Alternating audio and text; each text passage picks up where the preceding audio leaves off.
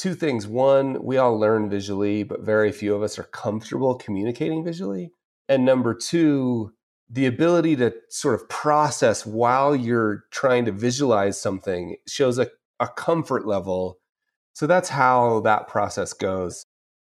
Welcome to another episode of Hype Fury Presents. In this episode, I talked to Carl Richards.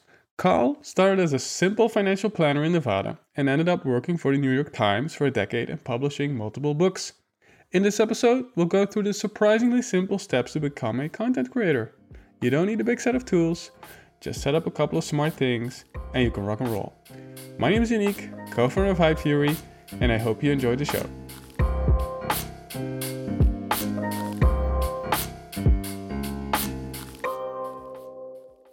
Hey Carl, great that you can join us here. For people who don't know you, tell us a little bit about yourself.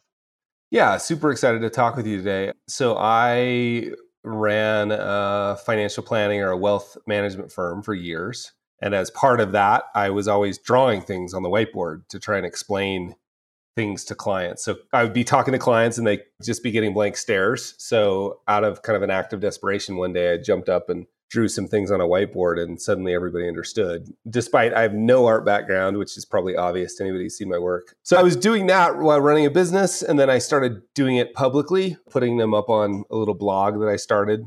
This was all 14 or 15 years ago.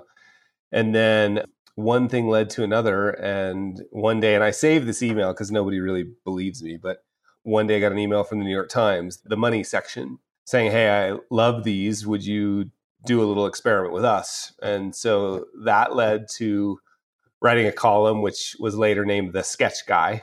So I wrote this column for the New York Times with, it was, as few words as possible. We have a saying around here that I work really hard to send people less. So it was as few words as possible and an image. And that ended up running every week for 10 years. And that led to some books, and then we built a bunch of businesses around all the content we were creating. And so that's a little bit about how I got here. Wow, that's interesting. And so you start with your own business. You started drawing because it was easier for people to understand. How did that work? Because I can imagine, financial planning, that's a lot of numbers. How did you go from numbers to drawings? Yeah, so I figured out since, I didn't know this at the time, but I have figured out since that I don't really care that much about money or financial planning. What I care about is the impact it has on humans. And unfortunately, in most parts of the world now, money is sort of the air we breathe, right? Like it impacts our dreams, our fears. I mean, the first thing you think of, at least in the United States, the first thing you think of when you get sick is, can I afford it? It's just lose your job, your kids. So I understood that early on, that it wasn't about money. It was about sort of the impact. And then the drawing piece really was, money is not the thing. It's taking something that people feel is complex. So I've since done a bunch of other things, around creativity and doing public work and entrepreneurship. And now I'm diving deep into sort of understanding more about blockchain and cryptocurrency. All of those things are complex, at least at first. And what the drawings were about was like, can I reduce it down to its simplest form? So it was about and that requires, this with the work you've done, just anybody who's spent time on Twitter in a productive way understands how hard it is to write 200 words is really hard compared to 2,000 words. I'm sorry for the long letter. I didn't have time for a shorter one. And the same thing with an image. If you can reduce it in the end to, here's the part that matters. It requires you to leave out some nuance and some edge cases, and you'll never get it all because you can't. But you're essentially saying, here's my opinion of what matters. And here it is in a drawing. And I've tried multiple times over the years to get better at using InDesign or Adobe Illustrator. And every time I do it, I figure out that I'm losing some, I love the blunt instrument, right? So it was originally like a Sharpie, a marker. What do you call them in South Africa? They call them Koki pens, a marker and cardstock, because with that blunt instrument, you don't have room to get a lot on the paper. You gotta be broad strokes. And so I even love that. I love the constraint of that. That's one reason why I love Twitter, is the constraint forces you to produce good work. So that's how the drawing started becoming a thing, was just like, how much can I capture in this one image using these blunt instruments? What were some of your first drawings? Because that probably took a little bit of time. They were pretty shit at first, probably. Yeah, for sure. And still often are. I mean, it feels like the key to getting to something even halfway decent is to release a lot of work that's not very good. I can't figure out a way around that. How did that process go? Because I guess you had people in your office, you were trying to explain something, how they could get a better financial future. And then, I guess you saw in them that, the bell wasn't ringing inside yet. And what was when you decided, okay, I'm going to do something different? And what types of drawings did you start with? How did that process go? Yeah, like very early. I mean, in fact, I can't remember the drawing, but I can remember the meeting when I first did this in front of someone. Now, I wasn't a doodler in high school, like I never drew as a kid.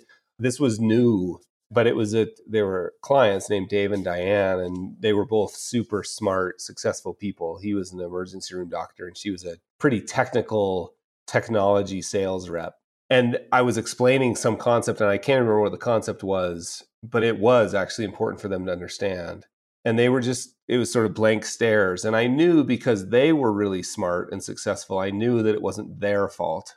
It was mine. So that's when I was like, it was really like an act of desperation. And as I recall, it was something about how when you retire, the money will, now the money is going this way. And when you retire, the money will go this way, without getting too technical, because that'd take us 20 minutes to talk about. But it was just like a box, an arrow, and a circle. And like I reversed the arrows. Like, now the money's going this way. And then it was super simple. And I think that that's what's never stopped. Like, I literally haven't gotten over the surprise of it. And now, like, we just cataloged all my work. We spent the last year, I hired somebody to not this last year, a couple years ago, somebody came on to work for me who's now my COO, and she cataloged all of the work. And I don't know, there's thousands and thousands of data points in this Airtable database, and I think there's over 1,000 sketches. And one of the things I haven't gotten over, after 1,000 of them, and 500 of them ran in a paper that a few people would read, one of the things I haven't gotten over is how much people seem to appreciate the amateur nature, like back of a napkin, the pragmatic, in fact, I had multiple times where I've done some consulting since that it doesn't have to do with money. Like, people would hire me to come help them explain a really complex thing, like airplane engines or whatever. And I would draw it out on and I was just drafting, like rough draft, like, what if we did this, or what about this, or is this what am I understanding? And the paper would be a mess. And they would want that. They would reach across the table and say, can I take that? I'm like, oh no, I'll redraw it for you. No, I don't want the redrawn one. I want that. I think there's an element, two things. One, we all learn visually, but very few of us are comfortable communicating visually. And number two, the ability to sort of process while you're trying to visualize something shows a comfort level.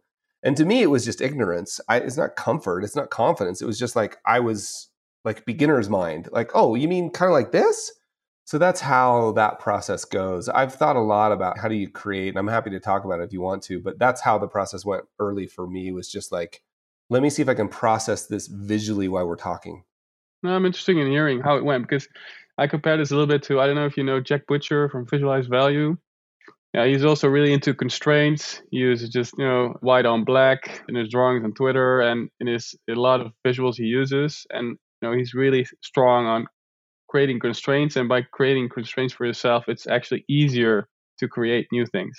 Yeah. And I think the best thing you could do to learn how to create visuals is go take Jack's course, right? Like, I don't have anything really to add to what Jack has, but one of the things that I love doing was, so there's two principles that I've pulled out of this. One is that take the flaw and make it a feature.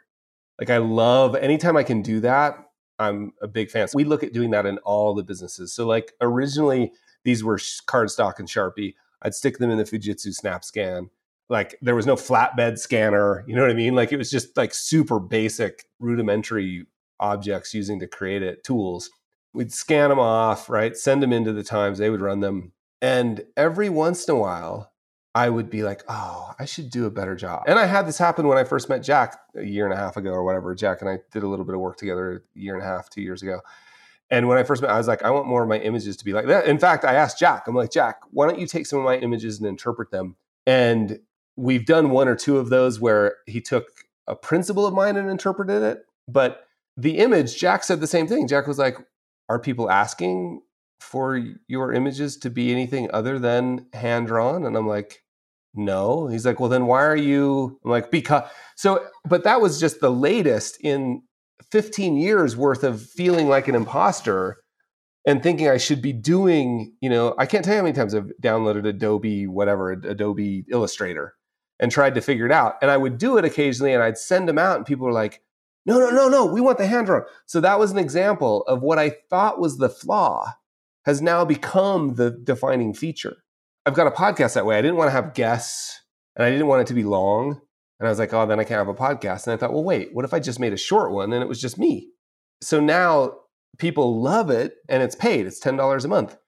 And people love it because it's paid, because it's just me, and because it's short, all the flaws.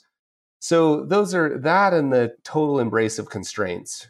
And then the last thing I'll say about like how to do this, like, I don't think it's very useful to talk about, well, yeah, which pens do you use, whatever. Like you can figure all that stuff out. But what is interesting is the sooner you can fire yourself as the judge of the quality of your own work, the better.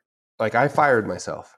And the reason I fired myself is because I had it happen so many times where I would come in on Thursday mornings, that was the deadline, and I'd be like, oh, I got nothing. Like, I don't know what. And I would like go through a whole ream of cardstock just over my shoulder, just crap. And then I finally had come up with, I'm like, it's the deadline. Okay, fine, I'll send this in. And I was literally expecting to have the New York Times say, this has been great, Carl, but we're all done. And it would end up being like the best one. And then I would come in and feel like I had created a masterpiece. Like, oh, this is my best work ever. And I would send it in and it'd be crickets. Nobody would like it. So I finally was like, wait, apparently I'm not a very good judge of this. So that's the third thing I would say is like, just fire yourself. Your job is not to judge the quality of the work you do. Your job is to do it in public. And that's the end of your job, right? So that's been super helpful for me. Yeah. And I think that is a really powerful thing. And it also works very well on Twitter as well. A lot of people struggle to click on that tweet button, but they should just tweet more and see how, their work is perceived by people and then do more of the things that people like instead of holding yourself back and thinking, oh man, if I tweet this, something bad's going to happen. Yeah, no, I mean, there's so many things to say about that. Like, if you're worried about that, the good news is when you're first starting out, no one's going to see it anyway. I always find that to be really, really comforting. Like when your work is the worst and you're the scaredest, no one's going to see it.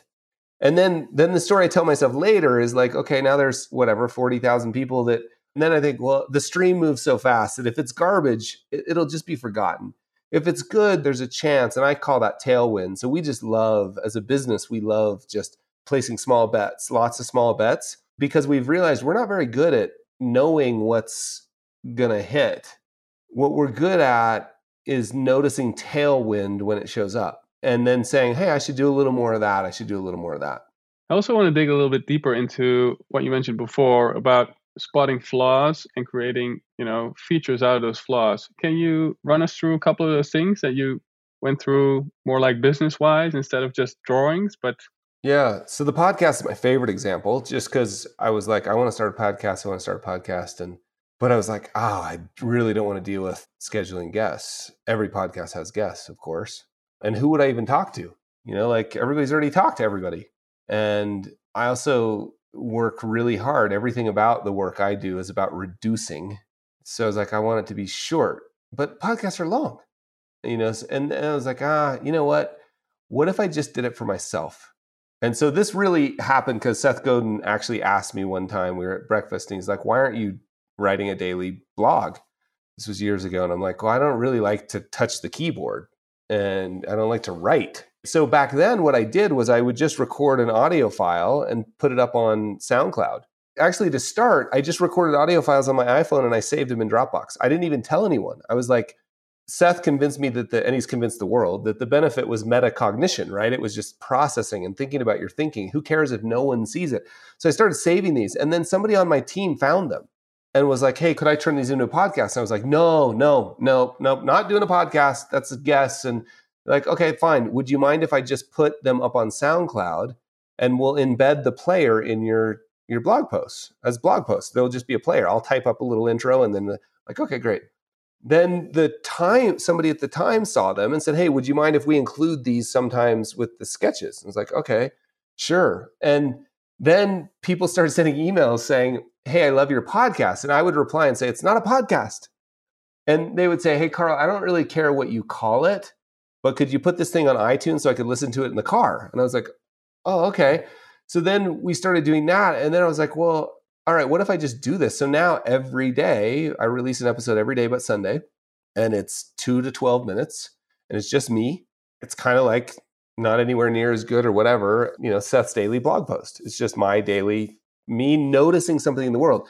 But that was a flaw at first. It was a flaw that now people are like, I love your podcast because it's only you, or I love your podcast because it's short. And I also have people say, I love your podcast because I have to pay $10 a month for it. And it means that I value it. I'm like, I thought those were all flaws. And then one more on the business side, we spent a bunch of time, maybe 2 years ago, I built a bunch of, we just think of ourselves, I think of this as an intellectual property business. So we just create knowledge products. And we aren't so concerned. We have this document called the Code. And the Code is like our first principles. And one thing in the Code is that we're artifact agnostic. And what that meant was it used to be like book, right? I was going to write books. And then I realized, like, who cares? It could be a podcast. It could be an audio book. It could be an online course. It could be short. It could be long. Let's just worry about the idea. And then once we develop the idea, we'll find the right artifact for it. Like, we'll find the right product for it, the right way for it to land in the world. So we spent a lot of time exploring artifacts, like how to create, like, should we use this? Should we build a WordPress site with a special membership? So we spent a crazy amount of money building a custom WordPress site for a membership thing or an online course thing. And then we were like, wait, we did a lot of business using Kajabi. Why did we switch? And so it's, again, embracing constraints and flaws. Now we've got a list of, like, if we can't do the thing using this tool, we don't do the thing. And that constraint and what some people would perceive as a flaw, because I've had people tell me, no, you should do this and you should do that. You should do that. We have gotten, I don't know what the number, I want to say 10 times, but it's probably not. But we've gotten so much more productive because we no longer think about all those extra things. So this flaw of not creating a bunch of extra stuff has become a feature because the business has become so valuable, so much more productive. So that's another example. And one last one I'll just show you on Twitter. Like, I don't use Twitter right. I've been told that I don't use Twitter right. And I gave myself permission to decide that it was a tool. I'll use it how I want to. And for years, I didn't use Twitter right. And I'd get my feelings hurt, right? Like, people would tell me I didn't use Twitter right. Like, you don't interact and you don't do this. You don't follow anyone. Like, I follow one person. It's another project of my own. I don't follow anyone. Well, we decided as a team that Twitter was a place for us to share ideas. That was the role it served for us. If that's not the role it serves for you, that's completely fine, but it's the role. So this is a flaw. Some people view it as a flaw. We view it as a feature. And then I was like, well, wait, Seth's allowed to do that. He only uses Twitter as basically a repost of his blog posts, right?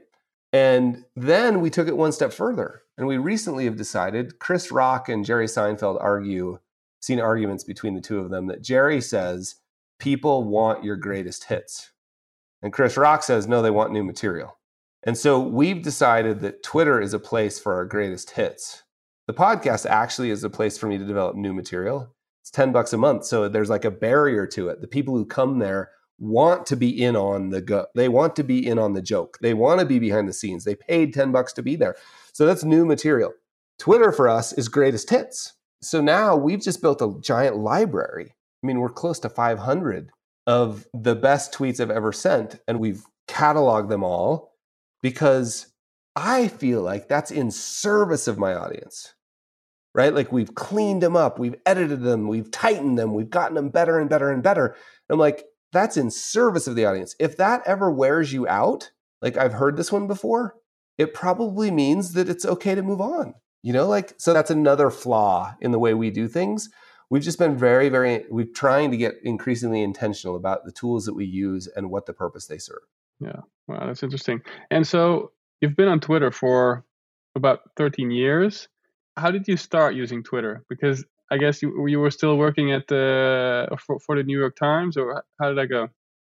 So I hadn't started writing. I never really worked for the New York Times. I wrote that column. I was always sort of never an employee. It's just we basically call a contract writer. But I wasn't even writing the column yet. So that started about 12 years ago. So I started writing on Twitter before. And I don't even remember how I signed up. I don't remember any of that, actually. I just know that the early days were, and I still think you can capture some of this magic on Twitter if you're intentional about it, but the early days were really magic. Like I could reach out to people I'd never be able to talk to. I still think you can do this if you're intentional about it. But yeah, that was really fun. But I can't remember how I started. But I went through periods of time where I was like much more, it was engagement, it was community, it was friends, it was all of that stuff. And it's sort of morphed over the years for me in terms of a tool. And probably people started following you because of your work in the newspaper or not? How did that go? Yeah, I think between the work I did there, we used to have in my byline, it would say you can follow Carl's work at Behavior App on Twitter. So with that, when the books came out, so 2 books published by Penguin Portfolio, when those came out, and then a lot of the speaking engagements, and then a lot of I have a lot of financial advisors. They're basically entrepreneurs who've chosen financial advice as their business. And that there's a huge group of them that follow me as well. And tell me how your Twitter strategy changed over the years, because I guess in the beginning it was more like, conversing with friends, also maybe just, sending. Now it's, you've really curated your timeline for your audience. Yeah. So, and one thing that I'm really clear about is I'm sure I'm doing it wrong. You know what I mean? I have no problem with that. And I also know that I always find it really cute when people talk about the past and they make up this beautiful story about the plan they had. and we all know, you had no clue, brother. It's just a thing that happened. So I had no clue, but I knew that I remember being really excited during one time. I was like, this is so cool because it's like showing up to the water cooler with 20 of my favorite friends anytime I want. And I used to do a lot of that, hey, here for the next half hour, what's going on? Talking and answering questions. And then it slowly, then I remember one of the impactful, Seth Godin's had a huge impact on my career. And hearing Seth talk about why he didn't use Twitter, I think he was speaking at that conference in France. What was that, Le Web? Yeah, rings a bell. Yeah, and they asked him why he wasn't on Twitter, and he's like, well, because I can't be the best at it. The people who do it really well are interacting. And I remember thinking that, is this what I want to be the best at? This interaction, and if I am the best at it, what will the result be? And the result will be me spending a lot of time on Twitter, right?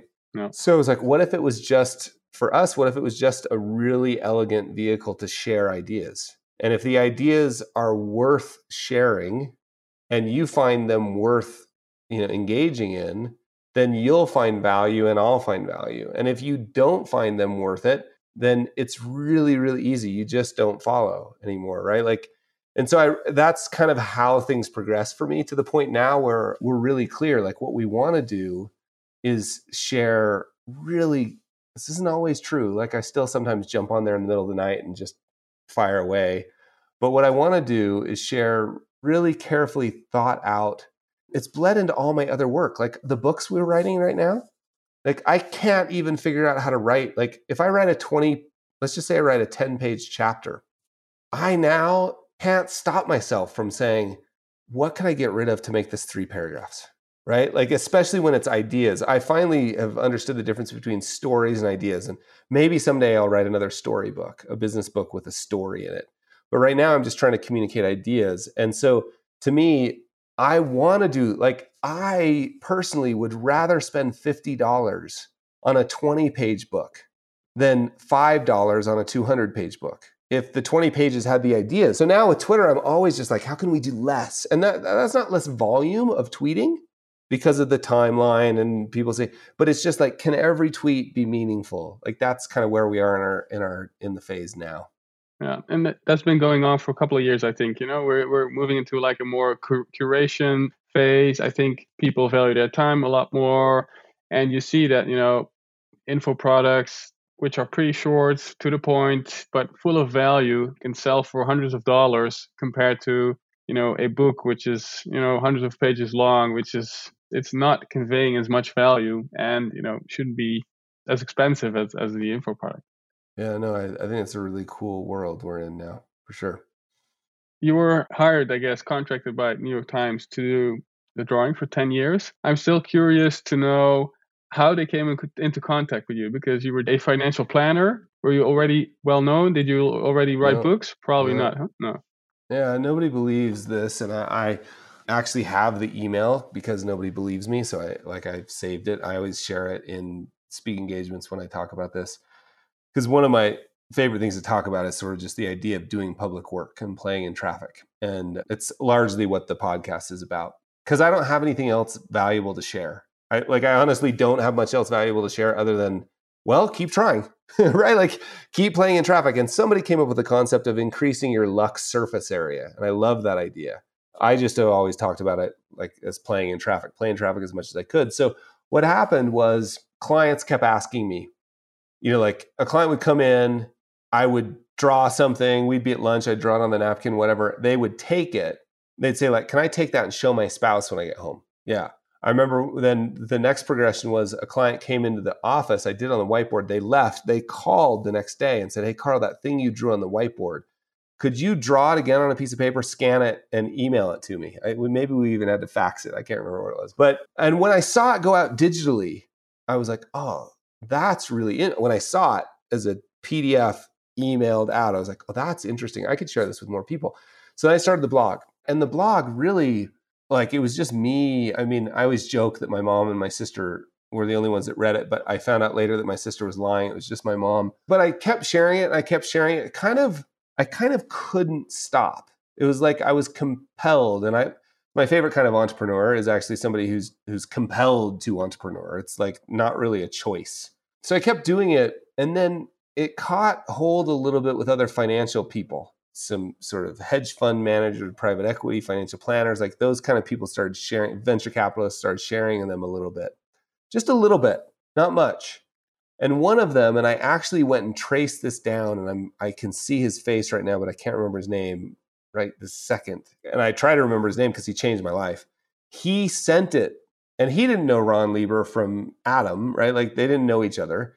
He sent it to Ron Lieber, who was the editor at the New York Times, Your Money section. Now Ron is now a really good friend. I know what Ron's inbox looks like. So again, I couldn't pretend to know why on that day of the hundreds of emails he got from people like us pitching him ideas. I didn't pitch him, but somebody else. I can't remember his name right now. I want to say it's James, but this other person sent him and said, Ron, I think you'd really like this. You should check it out. And for whatever reason on that day, because most of the time, I mean, I know Ron well enough. Most of the time, those just get deleted. They don't even get opened. So for whatever, I mean, look, Ron tries to open everything. I'm sure I shouldn't speak for him, but I know trying to manage the volume of email that he gets, I can't imagine. On that day, he opened it. On that day, it landed. And he hit basically forward to me. And it said, the email said, Carl, I love these. Would you consider doing some with us? And I said, I knew enough. I mean, I was just a lonely financial planner in Nevada. Like I was like, sure. I mean, I didn't even know what I was saying yes to, but sure. And that led to that. And the book was very similar. The book really, the first book happened because, I mean, I was writing for the Times about a year into that. Again, it was just playing in traffic and saying yes. Like that's really all I know how to do. Like play in traffic, say yes, notice tailwind, create systems. That's like all I really know how to do now. That's great. How did that first book come to light? Yeah, so I had been introduced to a book agent who is still my book agent, and amazing. I think the best book agent and a really great human. I have a very short attention span, and I really don't like doing things that don't make sense to me, especially things that feel like jumping through hoops. So I'm a huge fan now of I only do permissionless projects. If I need somebody else's permission for it, I'm not interested. I didn't know that early on, but that was the problem. So I was trying to write a proposal. I was trying to work with my book agent to write a proposal. I'm like, I can't. I'd try, and I'm like, this is so lame. I hate it. So that's where we were at. We were kind of stuck. She was like, well, I can't really pitch the book to a publisher if you can't even write a proposal. I'm like, yeah, I get it. That's what we were kind of stuck. And then one day on a Friday afternoon, I remember where I was. I was here in Park City, Utah, where I live. I was actually waiting to pick up my skis. Were getting tuned. I was waiting to pick up my skis. My phone rings and it's a New York number. And I was like, Friday afternoon, New York? Why? I don't want to answer that. But I answered it. And it was an editor at Portfolio, sort of the business imprint of Penguin. And her name was Courtney. And she said, hey, Carl, I've read your columns at the New York Times. I've printed them and I've organized them in chapters. I'm just calling to see if we could talk you into writing a book for us.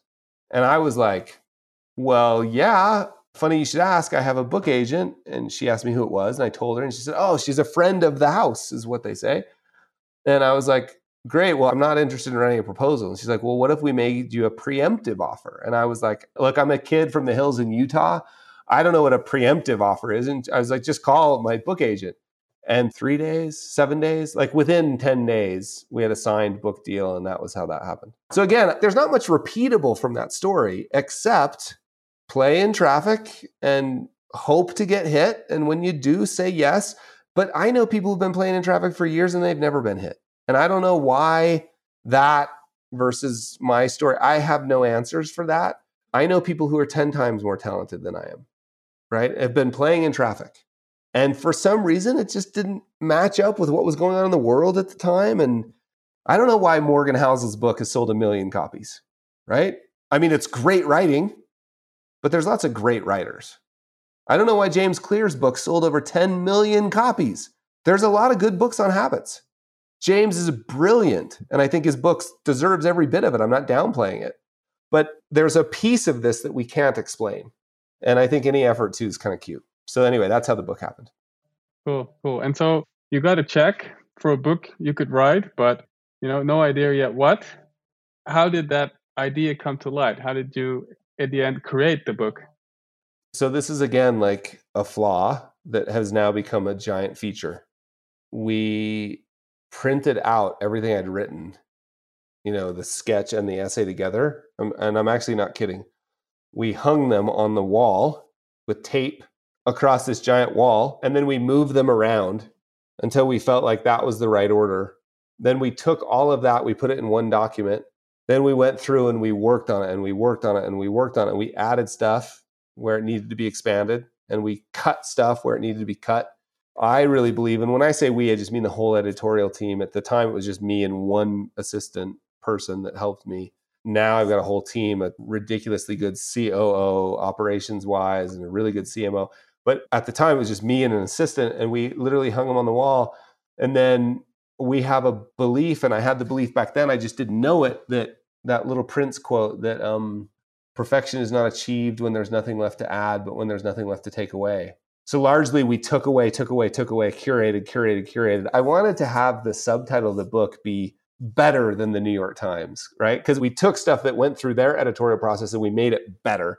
But of course, that's probably not a good idea. So that's how it happened. And that's still how we write books today. I mean, the way I write books today, and please, anybody listening to this, if you find it valuable, steal it, is I record the podcast. So I have a list. I mean, this is crazy complicated. So on my iPhone, there's this thing on iPhones called Notes. Because people always ask me, like, how do you do this? I'm like, I use tools that leave me no place to hide. There's a place called Notes. Under Notes, I create a folder. One folder is called Podcast Ideas. And then there's another folder called Podcast Ideas _used. I walk through the world. I read something. I have a conversation like this. There will be 4 or 5 ideas out of this conversation that when we're done, I will just sit down and record with my thumbs, type up a couple notes. Then every day, I open up Podcast Ideas. I open up voice memos, right? Or QuickTime voice file. I take out my $20 Rode Lav mic that sounds better than, whatever. It sounds 99. Unless you're an audio engineer, you don't know the difference.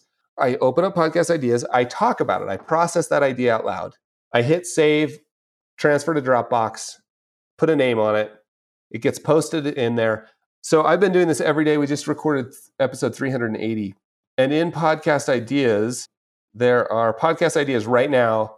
So 380 have been recorded. I'm 20 days ahead, and there's 80 things in Podcast Ideas, 80 memos in Podcast Ideas.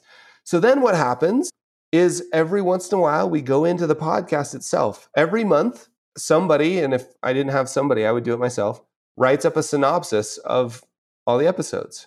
And all the paid subscribers get that email. Then at the end of the year, we've got 12 of those, each with 30 ideas. And so now we can just go through the process of curating and say, okay, let's find 50 to 100 ideas. Let's put those in one document. Let's make them better. Let's clean them up. Let's refine them. Let's make them even better. And let's call that a book.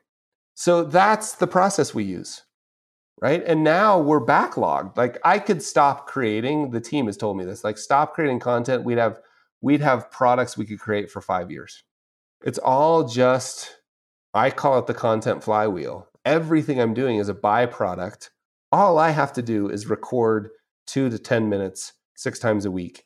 Everything else. By the way, everything in Twitter, we listen to the episode and we try to pull out 2 to 3 tweets out of every episode.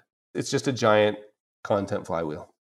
Very inspiring. I think a lot of creators can learn from this episode, from you. And I think that, it's just a matter of get started.